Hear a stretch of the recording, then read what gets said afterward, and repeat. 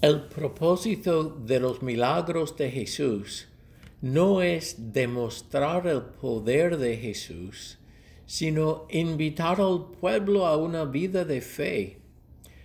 El Evangelio de hoy nos presenta algún funcionario real cuyo hijo está enfermo.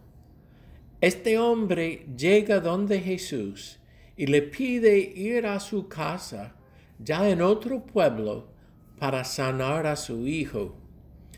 Al principio, la respuesta de Jesús parece como una molestia o algún rechazo. Jesús le responde, si no ven signos y prodigios, ustedes no creen. Puedo imaginar la frustración de Jesús, que tal vez piensa, ahí viene otro que solamente busca milagros, pero el funcionario no se deja vencer. Él cree en lo que Jesús le dice y su hijo es sanado. De hecho, el Evangelio relata que no solo el funcionario, sino toda su familia creyó en Jesús. Lo que más me llama la atención de este encuentro es la confianza persistente del funcionario.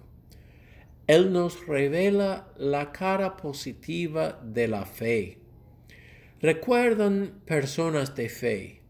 Si Abraham en el Antiguo Testamento o la Madre Teresa en un tiempo más reciente. Una persona de fe es una persona de convicciones, una persona de una confianza persistente.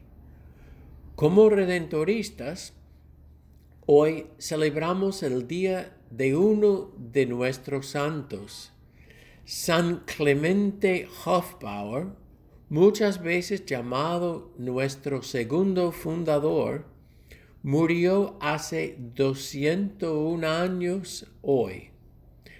Él vivió durante una época de muchos cambios e incertidumbres en Europa.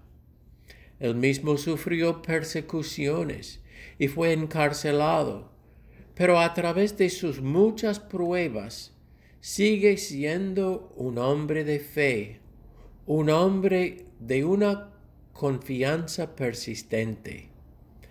Tal vez hoy podemos reflexionar sobre nuestra propia vida de fe. ¿Estamos más interesados en buscar signos y prodigios o desarrollar una fe basada en convicciones? En otras palabras, ¿soy una persona de una confianza persistente? Que Dios nos bendiga y feliz día de San Clemente.